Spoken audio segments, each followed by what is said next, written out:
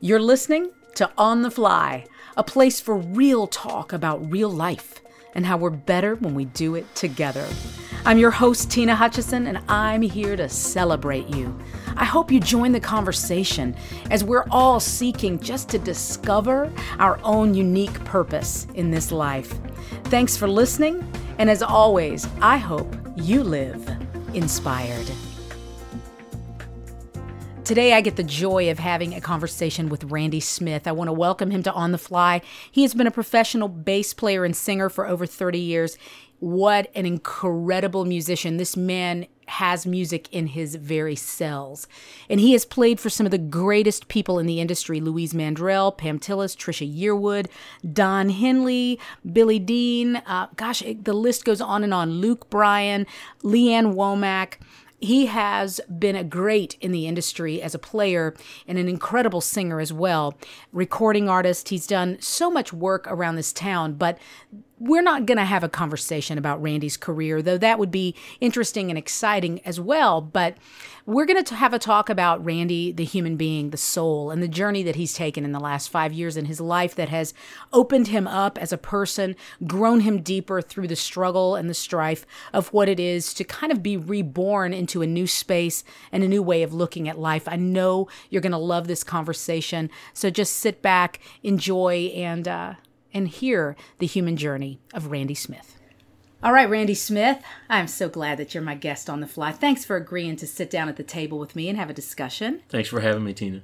Yeah, so I want to jump in and say, here you are in Nashville, 23 years. You're in that, you said it's the 1 percentile? 1 percentile, get to make a living doing what I love to do, Which is incredible, because so many people, when you come to this town, I mean, I've been here a long time as well, and I've had waiters who are also players, who are also singers. Right. Everybody's kind of got a side job, and then they're able to pursue a bit of what they love, but you get to do it full time. I do. I am blessed with the side job of having a wife who has a wonderful day job, so that has been a blessing for us in the ebb and flow of creativity, Yeah. So that's been that for me. Yeah, so tell us just a little bit about Randy Smith, the guy. Randy Smith, the guy, born and raised Pensacola, Florida. Lived, most of the first half of my life on the Gulf Coast, from literally living in every state on the Gulf Coast, from Texas to Florida at one time or another. Most people don't know that I was a college athlete and had a full scholarship as a football player, and found out really quickly after a couple of years of playing that starving to death as a musician was more appealing than breaking my body playing football, but music has always been a part of my house. Here you are, you're a dad, you're a husband, you're a full-time musician, and your life has had some interesting things happen in the last few years that have grown you. I mean, I know we're always growing, but these things have exponentially opened you up. Yeah, the last 5 years has been both informative and teaching, and, I've learned a lot of things, but has been, without question, the most difficult time in my life. Kind of coming face to face with my own demons and looking in the mirror and going, I don't like that guy. Yeah. Facing the realization that there's a lot of people in the wake of my poor choices that I hurt. And I'm a people person. I've always been the peacemaker, always trying to, don't want to hurt anybody's feelings and all that, but knowing that my actions actually hurt a lot of people, whether directly or indirectly. Right. That was sobering. In the process of all of that, had some major rejections from people that I was in relationship with that walked away from me. They were the people that I thought would stand there with me. But when the rubber hit the road, they weren't. And that was devastating for me, because if I'm anything, I am loyal in friendships and relationships. That's a big thing for me. I'm not much on status. I'm being in the business that I'm in, people tend to kind of look at you if you've had any kind of success at all and go, God, that guy's great, or he's wonderful, and I want to be like that person. And I tell a lot of upcoming musicians and stuff that, hey man, I'm just a guy.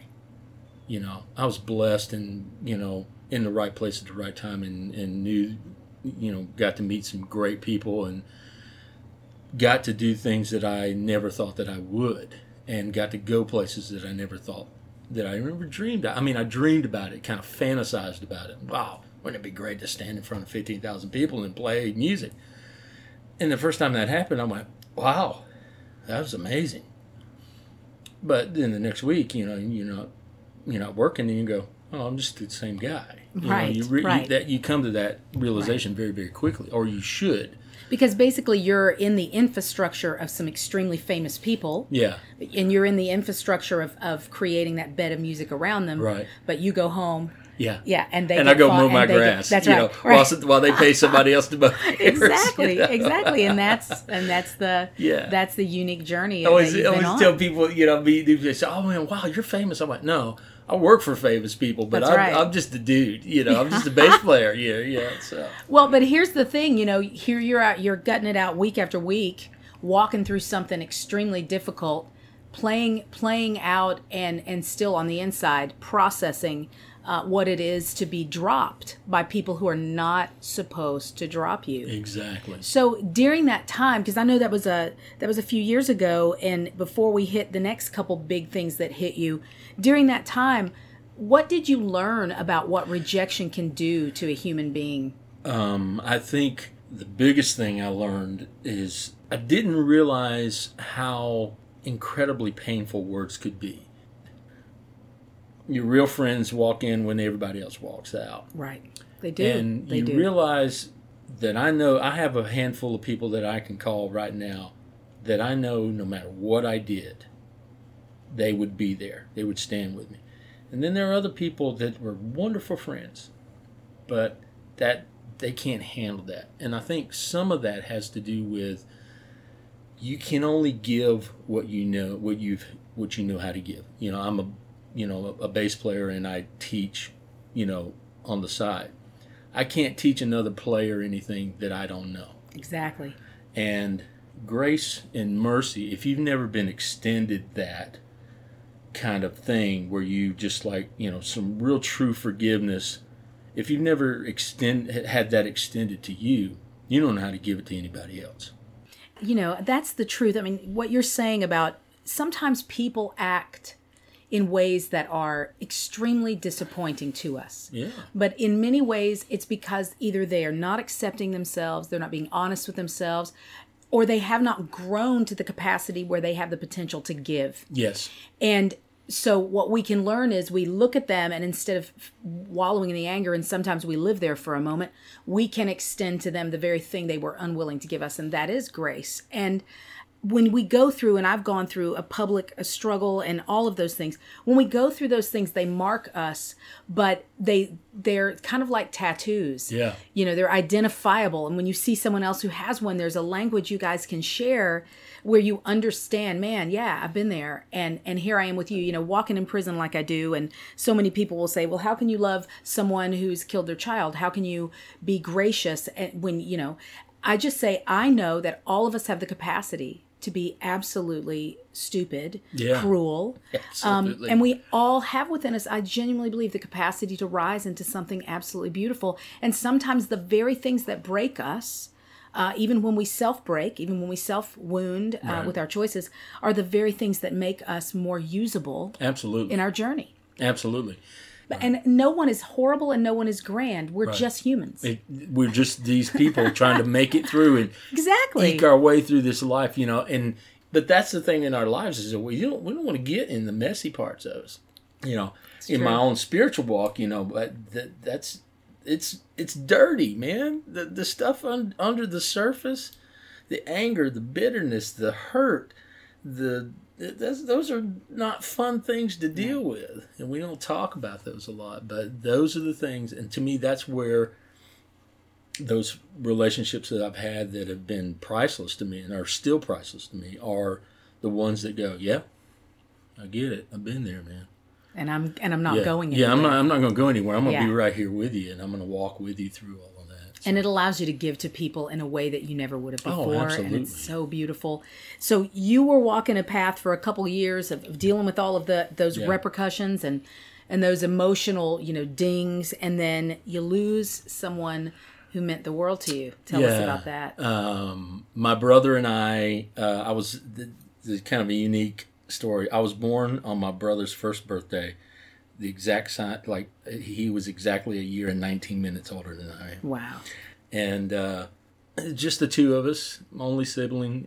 We both had a love for music. But my brother was an entertainer coach driver, so he was around artists and all that stuff. But he also was one of the guys that he loved music, and he knew more about music than most guys ever know. He just was passionate about it. I always tell people when I was in high school and I was a bit tunnel visioned in my taste of music, my brother was the guy that said, hey man, get your head out of your rear end in here and listen to something other than just Journey. There were other bands out there, and so I credit him with my very, very broad taste in music, because he loved everything. And so I got a call Sunday afternoon, September 21st, 2014. Hey, man, this is so-and-so, and Billy's gone. And I was just in shock, man. He's 50 years old, just, a couple months shy of his 51st birthday.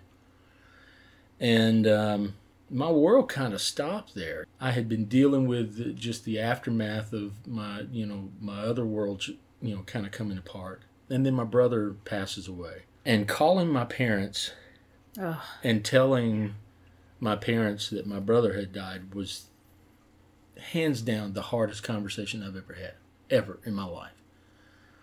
I can remember it like it was yesterday. Coinciding with that date, that same month, I lost my gig of 9 years. Not to any fault of mine, but a lot of, if you know the music business at all, artists will go, hey, I think I'm going to do something different. Right. And, people that have worked with you for a long time will go, okay. And then you got to kind of back up and regroup, And it's no fault of any other artist. It's just the nature of the beast. And so I'm dealing with all of that stuff that happened 2 years ago. I lost my gig, and then my brother dies. And I'm like, wow, man, that's a lot on your plate. Mm-hmm. So now I'm dealing with that. I have become administrator of my brother's estate, which was a lot of legal, stuff. And I'm trying to be a comforter to my mom and dad. And I don't have any idea how to do that because I've never lost a child. Right. And as close as my brother was, he wasn't my son. And I don't know how that feels. And I didn't know how to encourage. I didn't know how to convey, hey, I'm here. I could say it, but I didn't know how to do it. And I was frustrated, I had to put my grief for my brother on the back burner. That's just overwhelming. Yeah. Processing that much is overwhelming. Yeah. And in the middle of all that, and you're processing all those things, one of the things that's a big part of, I don't want to say the word identity, but it's a big part of who you are, is of course your playing. Yeah. And musicians do not just play, contrary to popular belief, just to earn money. No. They play to soothe their own soul. They play. Absolutely. And so for you, there was a massive disconnect. Oh, huge disconnect. That happened between you and your bass and the very thing that is a nurturing part of what heals you. Very much so. You couldn't pick it up. I tried. I mean, it sat there. It was in my office, and I would walk by it. I'd leave my bedroom, I'd walk by my office, and there it was on the stand. And I'm like, man, I really want to play. I can't do it today.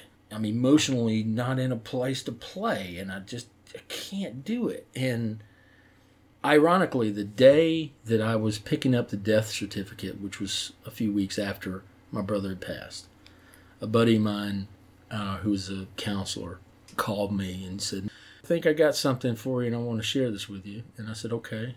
He said, because he knew about my situation a couple of years prior. He said, man, you kind of been grieving for a long time. And And he said, grief has a way of making us take the essence of who we are or what makes us uniquely us, that makes us other than just another man or another woman or whatever. And he says it's different for everyone. You know, there's a creative thing that we're passionate about. Some people it's writing or journaling or painting, singing, whatever it is. And for me, it was my bass playing. And he said, so we put that on the shelf and said, I can't deal with that now. I got too many other things on my plate. He said, but you got to pick it back up and you got to start being you again. Now, there's a part of that goes, how could I do something that I love so very much? Because that feels like a selfish thing to me because, hey, I got to do something that gives me joy. I'm in the middle of, a crap storm here. Right. How do I do that? So I started kind of picking it up a little bit, and I was like, okay. It's like a shocking re-entry, It isn't is. it? It is. Yeah. It's like, hey, how do I do this again? I've been doing this for 30 years. How do I do that again? I've had friends who talk about when they experience a death and the first time they catch themselves smiling. Yeah. They think, yeah, I'm not supposed to do that. No. Right. That's not right in the middle of all of this loss. Yeah. That part is not right. But somehow those other parts of who we are what will mend us back together. I was playing and I went, oh, there you are. Randy's back. Yeah. Man. Randy's back. You hadn't lost it. All right, so you figure out, this is. I'm back. Right. I'm full force back, and then you and I get real passionate. Oh yeah. Oh man, yeah, let's do this. Yeah, we're gonna do it. It's awesome. And then you have an episode with popcorn. I was heating oil for popcorn. Our power went out in a storm, and I forgot about it. And when the power came back on, I realized I had something on the stove and ran to the kitchen. And when I did, there was a 4-foot flame. And I grabbed it and singed from the heat, had a knee-jerk reaction, and I pulled back and this oil splashed all over my hand and burned my hand, 2nd and 3rd degree burns. I just burned my hand. This is what I do for a living, and I've just kind of destroyed my hand here. I see your scars, so I know that was a very traumatic event. In addition to the burn, then I had to have skin graft surgery on my hand, and again, the chair was knocked out from under me, and I'm down on my back again. And I'm going, but you'd learned something from the other times. I did. Yeah, and you applied some different lessons this time around. I did. I looked at it and I went, okay. I knew better than wallow in it because, back in 2012 when my world first crashed, I wallowed for about 6 or 7 months, and that took me down to a place that I never thought that I could get that dark. Yeah, that can destroy you if you stay there too long. It took me Absolutely. down. That grief is one thing, and I understand about grief, but I stayed in it so long that I'd allowed it to shape who I was, and even to define me. When I burned my hand, I had an amazing community of cats that just came out of the woodwork.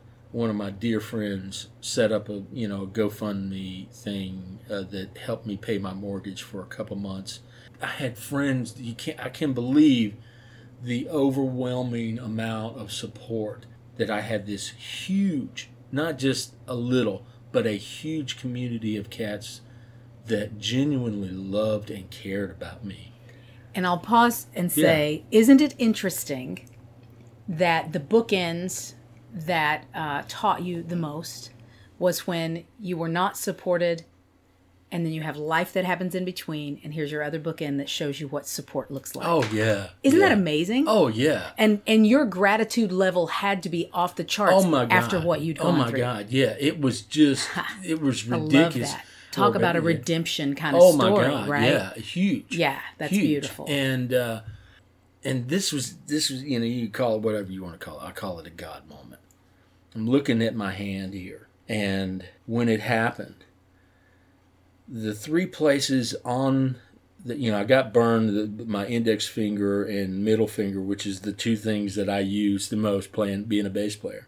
and my thumb. But the 3 places that didn't get any oil or burn on it is the 3 places that I play my bass with. The pads on both fingers and the side of my thumb where if you're playing funk or something. Oh, yeah. And I thought, that's grace. Even in all of that, I was protected. Yep. That's a silver lining. Absolutely. I got staples in my hand. There's scarring and all this kind of stuff.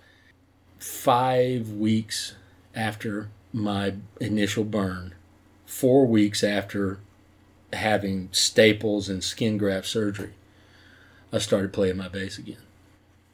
Now, don't you think it's interesting that here you are after the journey that you've walked? This is what's so cool about our human journeys. We learn lessons in the darkest places. Oh, my God. And when we get to another dark place, it's not that we move through them faster. We move through them differently because of what we've learned. Absolutely. And that's why you were able to look at the bass and not feel disconnected from who you are. I went, and okay. see it as a pathway to healing. Exactly. Yeah, it was like, okay, there it is. That. This is good. It's going to take me from this point to that point to get to where I want to be. But I know exactly where I want to be now. And I was going for that thing. The other thing that it taught me is that this whole journey of I'm putting one foot in front of the other. It's a different foot than it was, 6 years ago. Right. Completely different. Yes. Yeah. You're a different person. Absolutely. Yeah. But I learned, okay, all right, I learned from that thing, and it taught me something. The grief, of losing my brother taught me how to be able to relate to someone else, in that grief. My own poor choices that rocked my world, that caused my world to crumble, taught me how to be able to deal with other people whose worlds were rocked. In your journey, Randy, I think, those takeaways, and I will choose to be a student of those moments. And, I've known you for just a brief time, been around you, been in environments with you, and I want to speak life over you before we get to your I ams, because I think there's so much meat in what you've said. People are going to be able to apply it. But what I see when you enter a room is enormous kindness enters the room. There's a gentleness about your spirit. You are the kind of musician who's the top shelf musician. You've played for some of the biggest names in the industry. There is not an ounce of ego on you. I would have never known what you did had someone not said, oh man, that's Randy Smith, he does da-da-da-da. And I would have only seen the most beautiful human and not anything that is lilting to your ego, just kindness and warmth and accessibility, approachability. And that if all of those journeys in your life have continued to shape this wonderful human being sitting across from me, I'm grateful for the journey you've been on, man. Absolutely. My wife will tell you that, when my whole thing, 5 years ago when our world kind of crumbled, I did a lot of weeping during that time, and I did a lot of apologizing. I wept, to my wife, because my actions directly affected her and were wounding to her. I looked at my wife. I said, I really wish all that stuff hadn't happened, And she says, I don't. She says, because the person you are now was worth it. That's huge coming from the wounded person. She's an amazing woman. My wife has hands down been the most important person in my life. And I'll tell you, one reason is that she is the one that pushes me when I'm afraid. She's the one that'll jump off the cliff, say, come on, go with me. She's the one. And I credit her for a lot of, I have talent and I have things that, God-given things that God has given me, but I wouldn't be where I am without her. Every interview, when I get to the end of these interviews, and I love hearing people's stories. Gosh, I love it so much. Whatever follows our I am determines our future. So I want to hear your 3 I ams, Randy Smith. This first I am is kind of a combination of a lot of things, okay? All right. I'm a husband, I'm a father, I'm a son, I'm a friend, and I hope that I am a forgiver. My second I am is I am a champion, an unashamed champion of peace and love. And that's the kind of thing that that I'm always trying to project to other people, that we're all human beings and we're supposed to love each other. We don't have to like each other that much, but we got to love each other. I am a champion for peace and love. My third I am is, I'm a bass player, man, and I love playing music. I've never wanted to be anything but a musician. And I've been blessed to be able to do that and do something that I love to do. So that's, I think that's me in a nutshell, and I love people, man. I'm a people guy. You are. I'm a social cat, I love being around people. And you're a difference maker when you are around them.